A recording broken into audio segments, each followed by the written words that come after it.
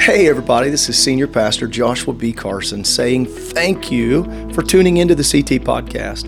We hope that your time here, whether you're driving down the road or whether you're sitting at home with a journal and listening in, we hope that it's effective. Maybe it'll be inspirational, encouraging, maybe it'll be thought-provoking. Regardless of what session you're listening to, we truly pray that this is a benefit to you and to your family.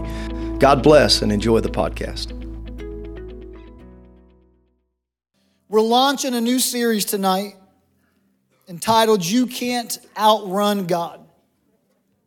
And we're going to dive into the book of Jonah, chapter by chapter. The content within this book is incredible. And so I'm looking forward to what God has planned over the next 4 weeks. But I'm asking you as we take a moment to pray, because while the content is rich, it's very challenging. So as we dive into this word, I'm asking that God would open our hearts, that we would receive it as He intends us to receive it, and that it would call us to action, the type of action that we need in this present day for God to accomplish His will. And so, Lord, we're asking you tonight that you would be with us and help us, God. Lord, we're looking into your word and we're desiring to see not just how it applied thousands of years ago, but how does it apply to our lives today? What do you have in your word, God, that can encourage and inspire, that can challenge, that can strengthen, that can push us to the place you need us to be, so that we can be the church that this city needs, we can be the fathers and the mothers that our children need. We're asking you to help us, God. In Jesus' name. And everyone said, amen. You can be seated.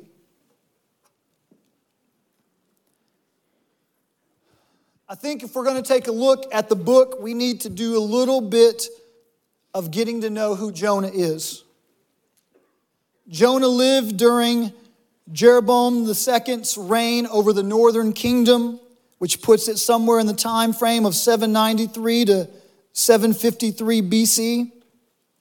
And while we're uncertain of the exact date of composition, it is widely accepted to be in the neighborhood of 780 BC.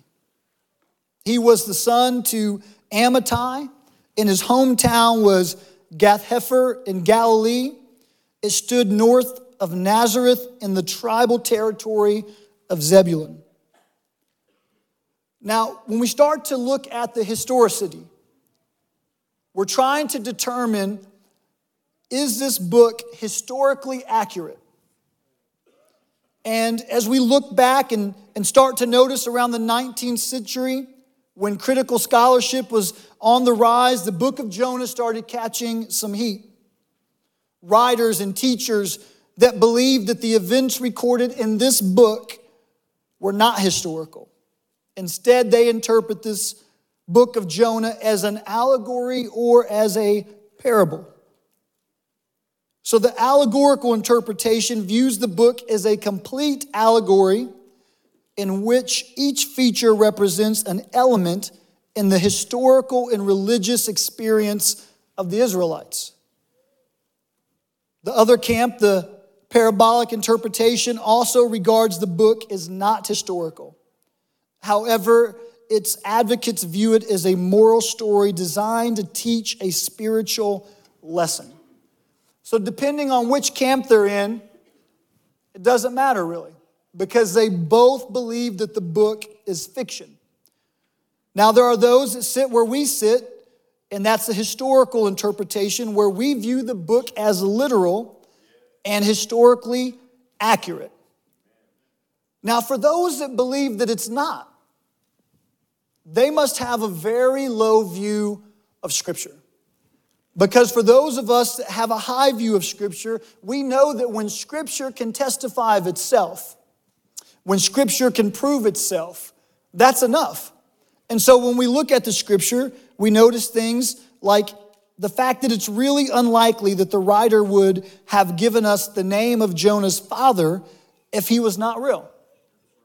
So we have the make-believe name of a make-believe dad of a make-believe son named Jonah.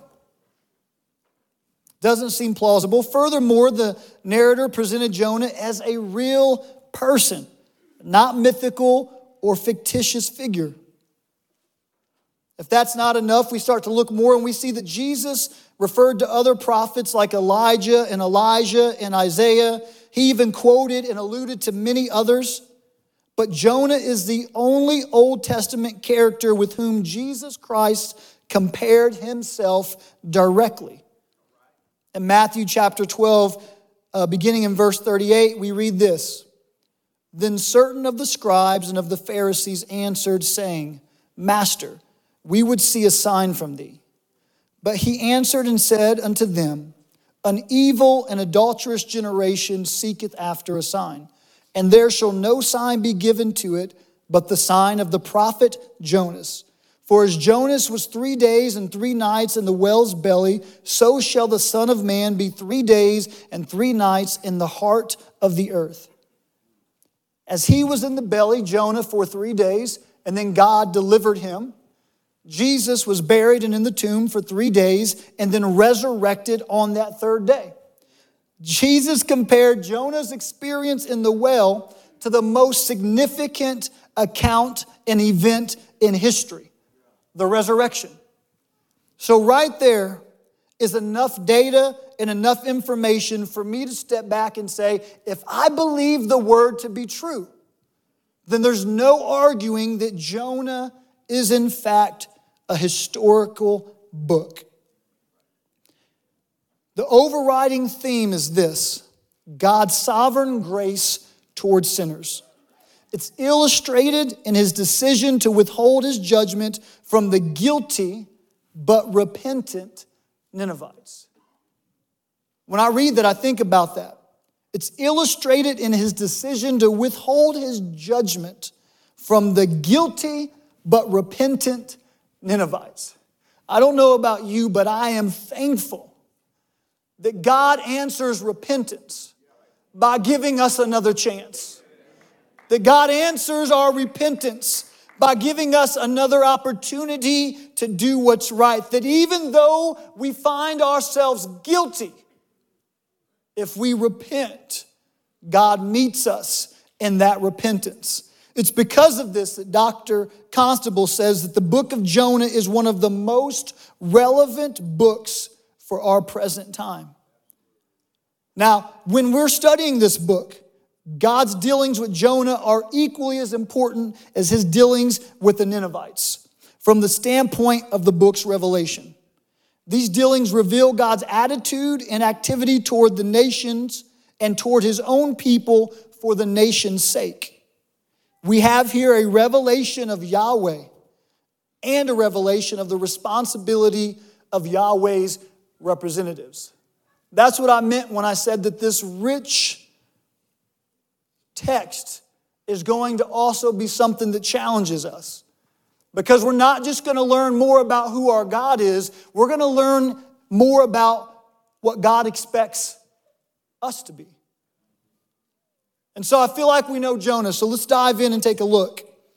In chapter 1, beginning in verse 1, Now the word of the Lord came unto Jonah, the son of Amittai, saying, Arise, go to Nineveh, that great city, and cry against it, for their wickedness is come up before me.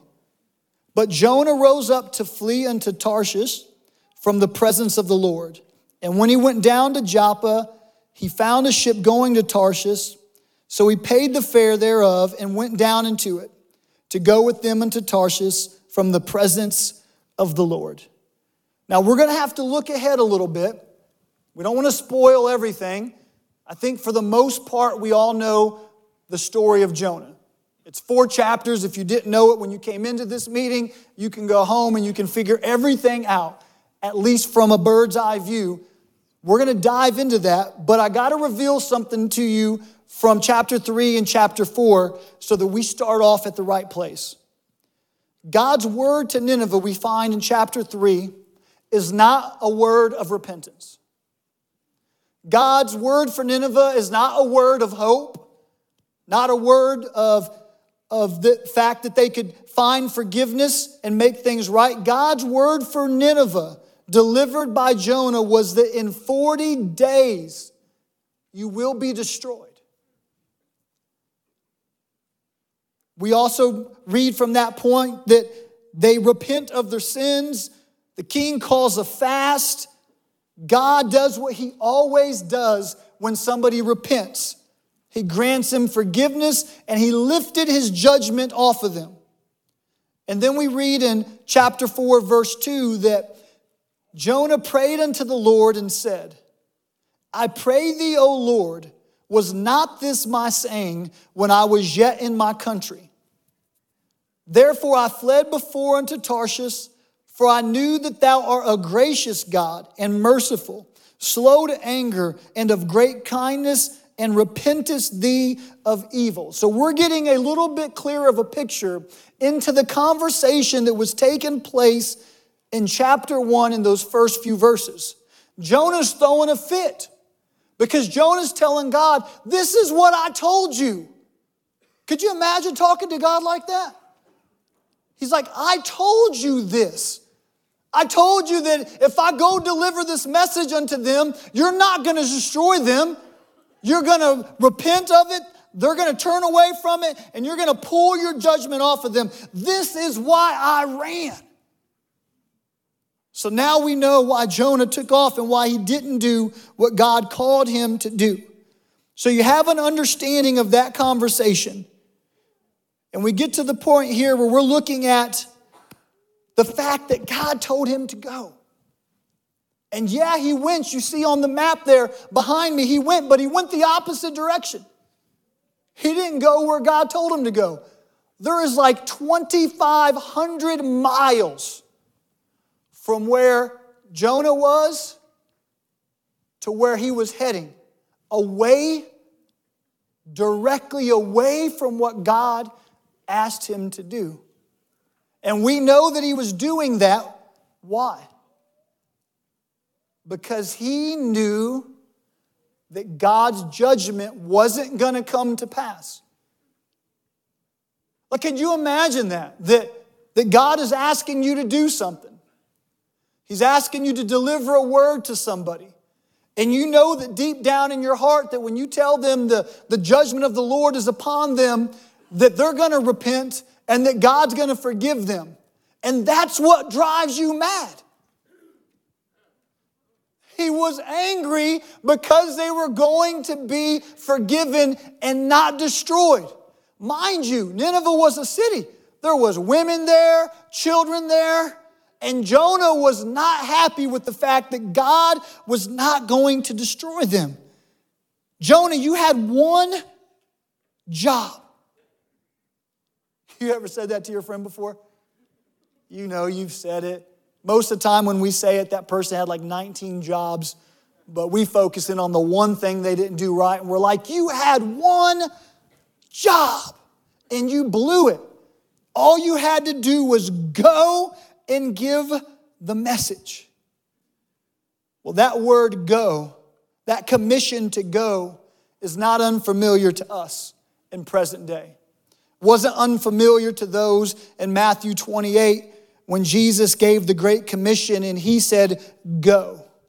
Go ye therefore and teach all nations, baptizing them in the name of the Father and of the Son and of the Holy Ghost, teaching them to observe all things whatsoever I have commanded you. And lo, I am with you always, even until the end of the world. We're familiar with that commission. Commission's another word for commandment. Yeah, God commanded him to go, but God commissioned Jonah to go. Like God commissions us today to go. So why? Why did Jonah run? We know why he ran. He didn't want them to be forgiven. Let's look at this, though, through the eyes of Jonah, because I don't want to downplay what he would have been going through in his mind. Nineveh was at this time a very significant city of the great Assyrian Empire. Nineveh was not yet the capital of Assyria, nor was Assyria yet a world power that threatened Israel, but it was not a matter of if they would overtake Israel, but a matter of when. Because Jonah was completely aware of the prophecy of Isaiah that was prophesying that the Assyrians would in fact invade and overthrow God's people. So you got to capture that. Jonah knew that if these cats live, they're coming back for blood. No question about it. It's gonna happen. And he's wrestling with that when God is giving him the commission to go. He's wrestling with the fact that if I go and God forgives them, they will destroy us at some time in the future. Not a matter of if, but a matter of when. Not to mention, these guys were barbaric. They were known when they go to battle. It was normative for them to kill men, women, and children in battle. As they grew in power, they became even more, I can't even describe. When I was in young adults, I taught about this. I had no problem describing it in great detail. It felt okay there in a small classroom. We won't go into great detail, but I'll tell you this. As they grew in power and they started to win their battles, the Assyrians would erect these pillars of wood, and they would take the heads of the people that they conquered, not just men, all the heads of the people that they would conquer, and they would jam them on these posts and slide them down so that you would have these tall towers displaying all the heads so that it would cast great fear into anyone that's seen it. Now, I know what you're wondering. If that's not graphic, what was you saying in young adults?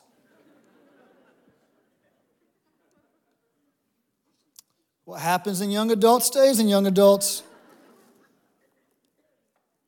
So Jonah is aware of all of this. To be fair to him, because just about 3 minutes ago, we were all judging him. All thinking about what a loser, what a failure. How could you do that, Jonah? How could you not be willing to see grace extended to someone else, that same grace that's been extended to you? So here's two popular positions that I want to put before you tonight of why. Why was it such a big deal that they were going to be forgiven? The first one is he didn't want to be perceived as a false prophet. He was concerned about what people would think. Consider this. If he prophesied a message and it didn't come to pass, what would people say? I mean, after all, he's a prophet of God. That's his job. If he prophesies and the message doesn't come to pass, in fact, the exact opposite comes, nothing happens to the city of Nineveh. How does Jonah look in the eyes of people? He would be perceived as a false prophet. Jonah was concerned maybe about the prestige of the office. If I'm not a prophet, what am I? You see, the person that called him to go, though, was the only person he should be concerned with what they think. It shouldn't be anyone else's opinion that matters to Jonah. It should be the opinion of God himself. We can't let what people think dictate our obedience to the Lord. It can't be how we live for God. Our obedience cannot be predicated on the results. That's not up to us. Remember what Scripture talks about in every area we see this, but you even got the part where some plant, some water. But who gives the increase? It's always God. Now, who plants and who water changes all the time. It's us as individuals. One day I'm watering, one day Brother Trano's watering, one day somebody's planting, one day I'm planting. But it's always God that gives the increase. We can't allow ourselves to get caught up in the results side of the equation. We don't belong there. We don't get to dictate things. I've heard story after story of someone being prompted by God to go lay hands on somebody and pray for them, and they needed a miracle, and just like that, their miracle took place. But I've heard just as many stories of where someone has felt prompted by God to go and lay hands on somebody and pray for them that God would perform a miracle, and the miracle didn't happen.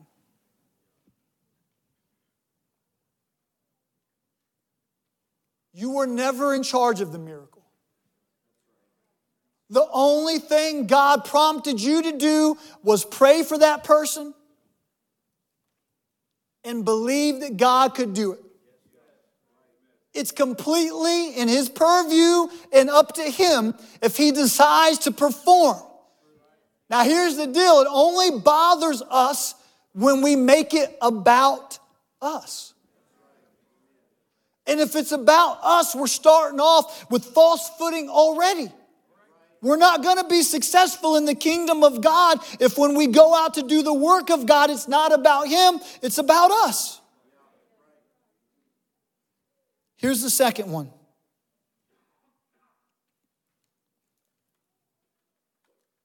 He didn't want the Lord to withhold judgment because he felt like, you ready for this? They didn't deserve it.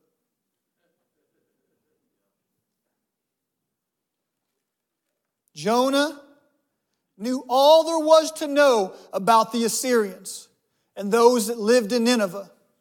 He knew how wicked they were. Their reputation preceded them. He knew the type of people they were. And in Jonah's mind, he felt like they don't deserve forgiveness. Jonah said, I would rather God destroy them, men, women, and children, than them repent and experience the forgiveness of God. Let me translate that for you. Jonah said, I don't want what God afforded me to be afforded to someone like them. Now remember, the Assyrians were brutal.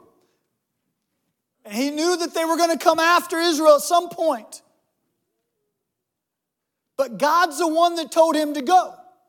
So if God's the one that told him to go, He's also the one that spoke through Isaiah when the prophecy came about them overtaking Israel. So once again, this is all things that God needs to work out. But Jonah starting to decide for himself who deserves God's grace and who doesn't is where he's messing up. Here's how I want you to think about it. Because once again, I know it's easy to put Jonah on the floor, kick him around. What a bad dude he is.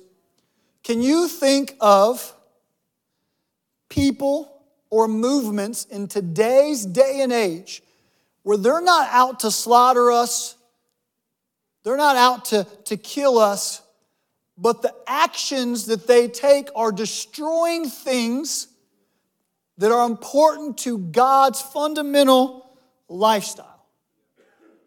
Can you think of some of those? That are absolutely out to destroy the family. And we know that when you destroy the family, you start to pick off the church. Because the church is strong because of strong families. So if we can sell this lie that men can be women, that women can be men, if we can push that through society, if we can put it on enough commercials, if we can put it in enough movies, if we can get it into our schools and people can start to believe that the family's not really what God said it was, but it's what we want it to be, and it's not about God's command and God's design, it's about how we feel and about what we want, right? Then they're eroding what God is building. And then we can find ourselves in Jonah's shoes thinking, man, everything that's happening in that agenda is to destroy what God has built. And we can find ourselves thinking,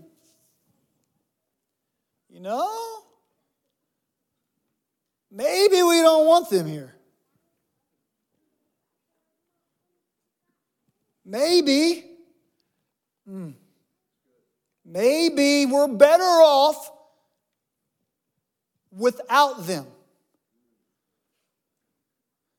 And we don't want to say it like this, at least not out loud. Maybe, just maybe, their kind doesn't belong here.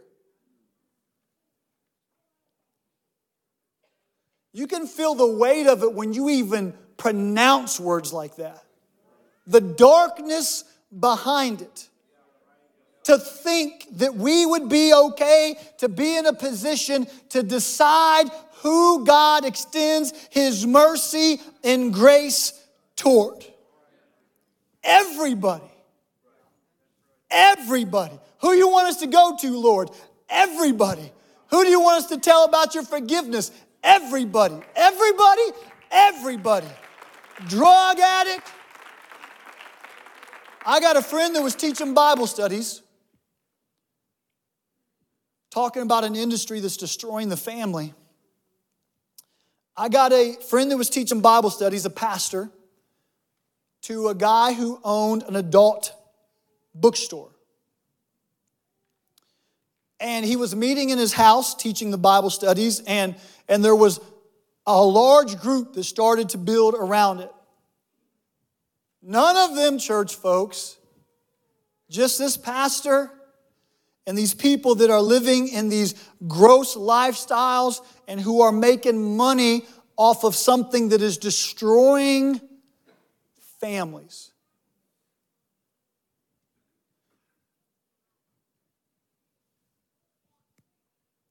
Man, you're taking time out of a night in the week when you don't have that many nights in the week to spare.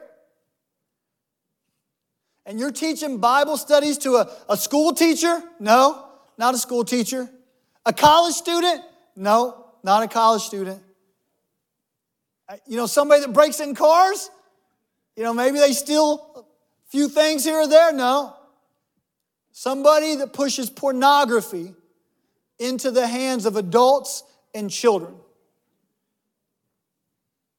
Who do we go to, God? Everybody. Who do we go to? Well, hey, what about them getting in? Isn't there stories about, wolves in sheep clothing? Yes, there is. Wise as a serpent, harmless as a dove. We've got to use wisdom.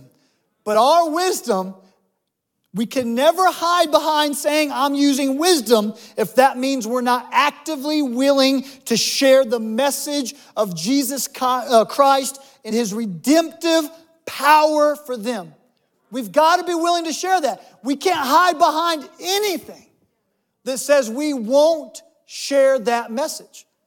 It's got to go forth. Jonah was in one of these two camps, I do believe. I'm going to move on here. Reading in verse 4. But the Lord sent out a great wind into the sea, and there was a mighty tempest in the sea, so that ship was like to be broken. Then the mariners were afraid and cried every man unto his God and cast forth the wares that were in the ship into the sea to lighten it of them. I looked into what were they thinking to start grabbing things and casting it overboard into the sea. And I learned that a ship, if it's light of load, is actually worse off in a storm than one that's weighted down. And then I started looking at the language and I realized that it was not to make the ship lighter. It was to lighten it for them. They were trying to get around on the deck of the boat, doing everything that they could, pulling the sails, moving things around to try to survive this storm. And in doing so, they were frantically tossing things out of their way, off of the boat, just making room for them to try to get around and fix the situation. Here's what I want you to think about and consider. We need to be careful of what we toss overboard in the chaos of the storm. What's the first thing to go when our life starts spinning out of control? Oftentimes it's church. Things are going wrong and all of a sudden I don't have time to go to church or I don't want to see people and them ask me how I'm doing and I have to explain. All of the excuses begin to flood. We're in the middle of the storm and we're grabbing a hold of things and tossing it overboard, and before we know it, church is gone. Here's what I want us to consider. What really happens when we come to church anyways? Here's what happens. We come into the presence of God together to engage Him. We have people that lead us, like Brother Williams tonight, into communal and individual worship. Communal because we're all together, but individual because He is a personal God and no one else can worship Him for me. My worship to Him is personal. We hear the Word of God preached, and we know that the seed of the Word being sown into the hearts of man is powerful. We know God's Word does not return void. He speaks through His Word in a very personal way to each of us individually. This is why several people can leave the same service with entirely unique experiences in how God spoke to them directly. He is a personal God. We're not just hearing the Word come across, but we're hearing the Word come across and God knows right where we're at. And He's able to speak to us on that personal level. The number of times I've left the service and heard someone say, man, you know, when Pastor Carson said that, it hit me right here, and here's what it meant. I know God gave that to me. And I'm like, man, that's awesome. Thank God for that. And then I hear someone else say, man, you know when Pastor Carson, and they quote the same area that he was preaching about, and they're like, when he said that, it hit me in this particular place, and I just know that God had me here for that word tonight. How can that be true, that the same words coming out of our pastor's mouth out to the congregation could impact people in multiple ways? It's because He's very personal. Man, He knows where we're at. So when we're at church, these are the things that we're experiencing. When we start to struggle in life, you don't want to chuck those things out. You want to give God a chance to speak to you. We have altar calls at church services. It's a call to action, a time to respond to God's word. We got to worship Him. We got to hear His word go forth. God begin to convict us and shape us in our hearts, and then He gives us a chance to respond to it. Like, I feel your conviction, God. And God's like, I know you feel it. I'm driving it into your heart, but I need you to do more. I need you to respond to what you're feeling. In the chaos of the storm, it can seem like you don't need that box. It's not necessary, and you toss it overboard, and before you realize it, you're missing those times of worship. You're missing those times where God would speak from the pulpit and grip your heart. You're missing those moments at the altar that you used to have when you could lay out broken before God and He could begin to mend your heart and pick up the pieces like clay in His hands and just start to shape exactly the way you need Him to.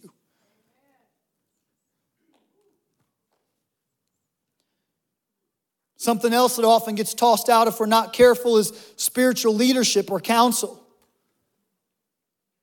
I'll tell you the truth, it breaks my heart when I sit down with somebody and their life is in ruins and it happened so fast and they made decisions, major life decisions without consulting with any spiritual counsel at all, and they're here and they're broken and they're hurt. But that doesn't mean that we don't want to help. Don't allow the enemy to convince you That if you end up in a bad place because of bad decisions without spiritual counsel, that you can't stop what you're doing right now and reach out to your leadership, reach out to those who can help you and guide you. You don't have to do it alone. God doesn't intend for you to do it by yourself. And no, you're not weak. When you turn to your spiritual guidance and you ask them for help and you say, here's what I'm thinking, I need you to speak into my life. And let me add this, it's altogether different when you sit down in front of somebody that is your spiritual leader and you're telling them what you're going to do versus asking them for their guidance about what you're thinking about doing. God wants to help you. And He uses people around you. I couldn't go through enough, there's not enough time to go through the names of people. Brother Sleva, I'll start there and end there. The Alpha and the Omega. I just know that I make enough bad decisions after spiritual counsel to think if I made them without it, where my life would be. It's okay to lean on your leaders for help. Prayer. Oh man, I should have led with this because this is the first thing that they're chucking off the boat. Prayer. My world is in such shambles that I wouldn't know where to start. Just start with telling Him that. Nothing fancy, nothing polished. Just, God, I don't even know where to begin. I've messed up. And you know what? I've prayed this prayer. God, I've messed up again. I've messed up again. How did I let that happen again? It's so funny. Don't act like you guys have never had that prayer. Everybody's staring at me like, yeah, we know you did. God wants to help. Here's one. I'm so busy trying to survive the storm, I don't have time to pray. I asked them to share a picture, an image up here on the screen if they would. This is as ridiculous as what I just read to you. Go ahead, let it settle in for a minute. You have a salesman with a machine gun trying to talk to the king about this revolutionary weapon. And the king has his sword, and he says, I don't have time to see a salesman. I've got a battle to fight. And we say, life is spinning out of control. I don't have time to pray. God has handed you a machine gun to fight a war where those guys have swords and spears. You don't have time not to pray. You can't afford not to pray. God desires to hear from us. We're in the middle of the storm. He wants to help us. You're looking at the clock. There's 4 minutes left. There's a lot more verses than what we've already covered. The second half goes much faster. The shipmaster came to him in verse 6 and said unto him, What meanest thou, O sleeper? Arise, call upon thy God, if so be that God will think upon us that we perish not. Here's what's mind-blowing to me, just a thought for you. How was Jonah in direct disobedience to God and yet felt enough peace that he could sleep through a storm? God forbid that we have peace to sleep when we find ourselves in direct disobedience to the Lord. You know what? Even worse than that, God sent the storm to get Jonah's attention. And he was so far gone into his way that he is sleeping peacefully in the middle of that storm. Verse 7, and they said, every one to his fellow, come and let us cast lots, that we may know for whose cause this evil is upon us. So they cast lots and they fell upon Jonah. The men were aware that this storm was greater than what would happen normally. They're casting lots. Who has caused this to happen? Then said they unto him, Tell us, we pray thee, for whose cause this evil is upon us? What is thy occupation? And whence comest thou? What is thy country? And of what people art thou? And he said unto them, I am a Hebrew, and I fear the Lord, the God of heaven, which hath made the sea and the dry land. I gotta tell you, he's a little bit schizopolar. Like, you fear God or you don't fear God. Because someone that fears God normally obeys God. You're running the opposite direction. And not just a little run, 2,500 miles on ship from where God wants you to be. Then were the men exceedingly afraid and said unto him, Why hast thou done this? For the men knew that he fled from the presence of the Lord, because he had told them. Then said they unto him, What shall we do unto thee, that the sea may be calm unto us? For the sea wrought and was tempestuous. And he said unto them, here, look at this. This is crazy. His answer on what they should do is throw me out of the boat. What do we do? You've brought this to us. You've caused the problem. Here's Jonah conflicted internally about what should happen in Nineveh. He's fleeing from what God has called him to do, hoping maybe that God will pick someone else to deal with it. Conflicted enough to run from God, but had enough heart to say to them, I don't want you to perish for my bad choices. Cast me into the sea and it'll be calm. Now verse 13, these are the kind of guys I want around me. They're like, no, we can't do that. And they kept rowing and rowing and rowing. They didn't want to throw Jonah overboard because it was certain death for him to be cast into the sea in the middle of this storm. And they didn't want that on their head, so they did everything that they could to protect the man of God, even though all of the problems were caused because of his disobedience to the Lord. Wherefore they cried unto the Lord and said, We beseech thee, O Lord, we beseech thee. Let us not perish for this man's life, and lay not upon us innocent blood, for thou, O Lord, hast done as it pleased thee. So they took up Jonah and cast him forth into the sea, and the sea ceased from her raging.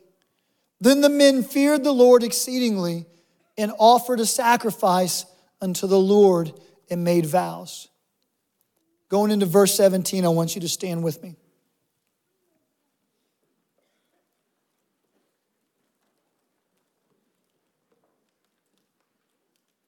I think this is my favorite verse of this chapter. Now the Lord had prepared a great fish to swallow up Jonah. And Jonah was in the belly of the fish 3 days and 3 nights. I used to read this and I would come to myself and say, that's the judgment of God. Jonah got what he deserved, swallowed by a fish. But the judgment of God and Jonah getting what he deserved would allow him to die in that sea. What we read in verse 17 is not the judgment of God, but the extended mercy and grace of God toward Jonah. We start out this chapter with Jonah getting a commandment from God. He disobeys God. He runs the opposite direction. He has no desire to do what God had called him to do. And then when he's cast overboard into the sea, what does God do? You would think he just lets him go. Jonah takes his last breath. He's done for. He's dead. He's useless, God. He ignored you. He disobeyed you. He was unwilling to go to that city and to preach to them. He refused to do what you asked him to do. God, strike him. You know, sometimes we get that attitude. We see someone else who's just consistently not doing what God wants them to do. And we're like, that person's more of a problem than they are a help. And if we're not careful, we'll think in our minds, God, just take them out. Drop the hammer, for crying out loud. Solve this situation. You see the havoc they cause. You see the division they cause. And you think, man, God, isn't this enough? And it's in that moment that God says, I'm going to speak to a fish. I want you to know how important it is for me to extend grace and mercy to everyone, including my people who have stumbled, including my people who have not obeyed, including my people who have crossed the line, including my people who have messed up. I'm not just going to send a lifeboat to pick him up. I'm going to speak to a fish, and it's going to swallow him. What a display of his mercy and his grace. Let me tell you this as I'm closing. We have all been in the belly of the well. Not a literal well, but that place where God's mercy and grace sustained us just long enough so that we had time to repent, so that we had time to get it right. He could have snuffed us out. That could have been our last bad choice, but God held us in the belly of the well. How you know we've been in the belly of the well? Go on, get you a whiff. It left its mark on you. Thank God for his mercy and for his grace. Anyone can walk into this church and experience the mercy and the grace of God extended from this congregation because we serve a God of mercy and grace. His mercy and his grace doesn't change. We could decide, no, we're not extending mercy and grace. But that doesn't change him. It'll change our relationship with him, but it won't change him. Lord, I thank you so much for meeting with us tonight. I pray, God, that you would continue to allow this word to settle in our hearts and in our minds. God, as we're going forward in this series, I pray that you would minister to our church, that you would help us, God, to have a great understanding, maybe an awakening of your great love and your great mercy and your willingness to save all that are willing and wanting to be saved. God, help us. Help us to minister in our city. Help us to minister at our jobs. Help us to minister in our families. God, we want to be used of you. We want to do it right. Help us, God. We can't do it by ourselves. Help us to do it right. God, humbly we say to you, we cannot do it on our own. We need your help. In Jesus' name, amen. Amen. God bless you. Thank you for being here.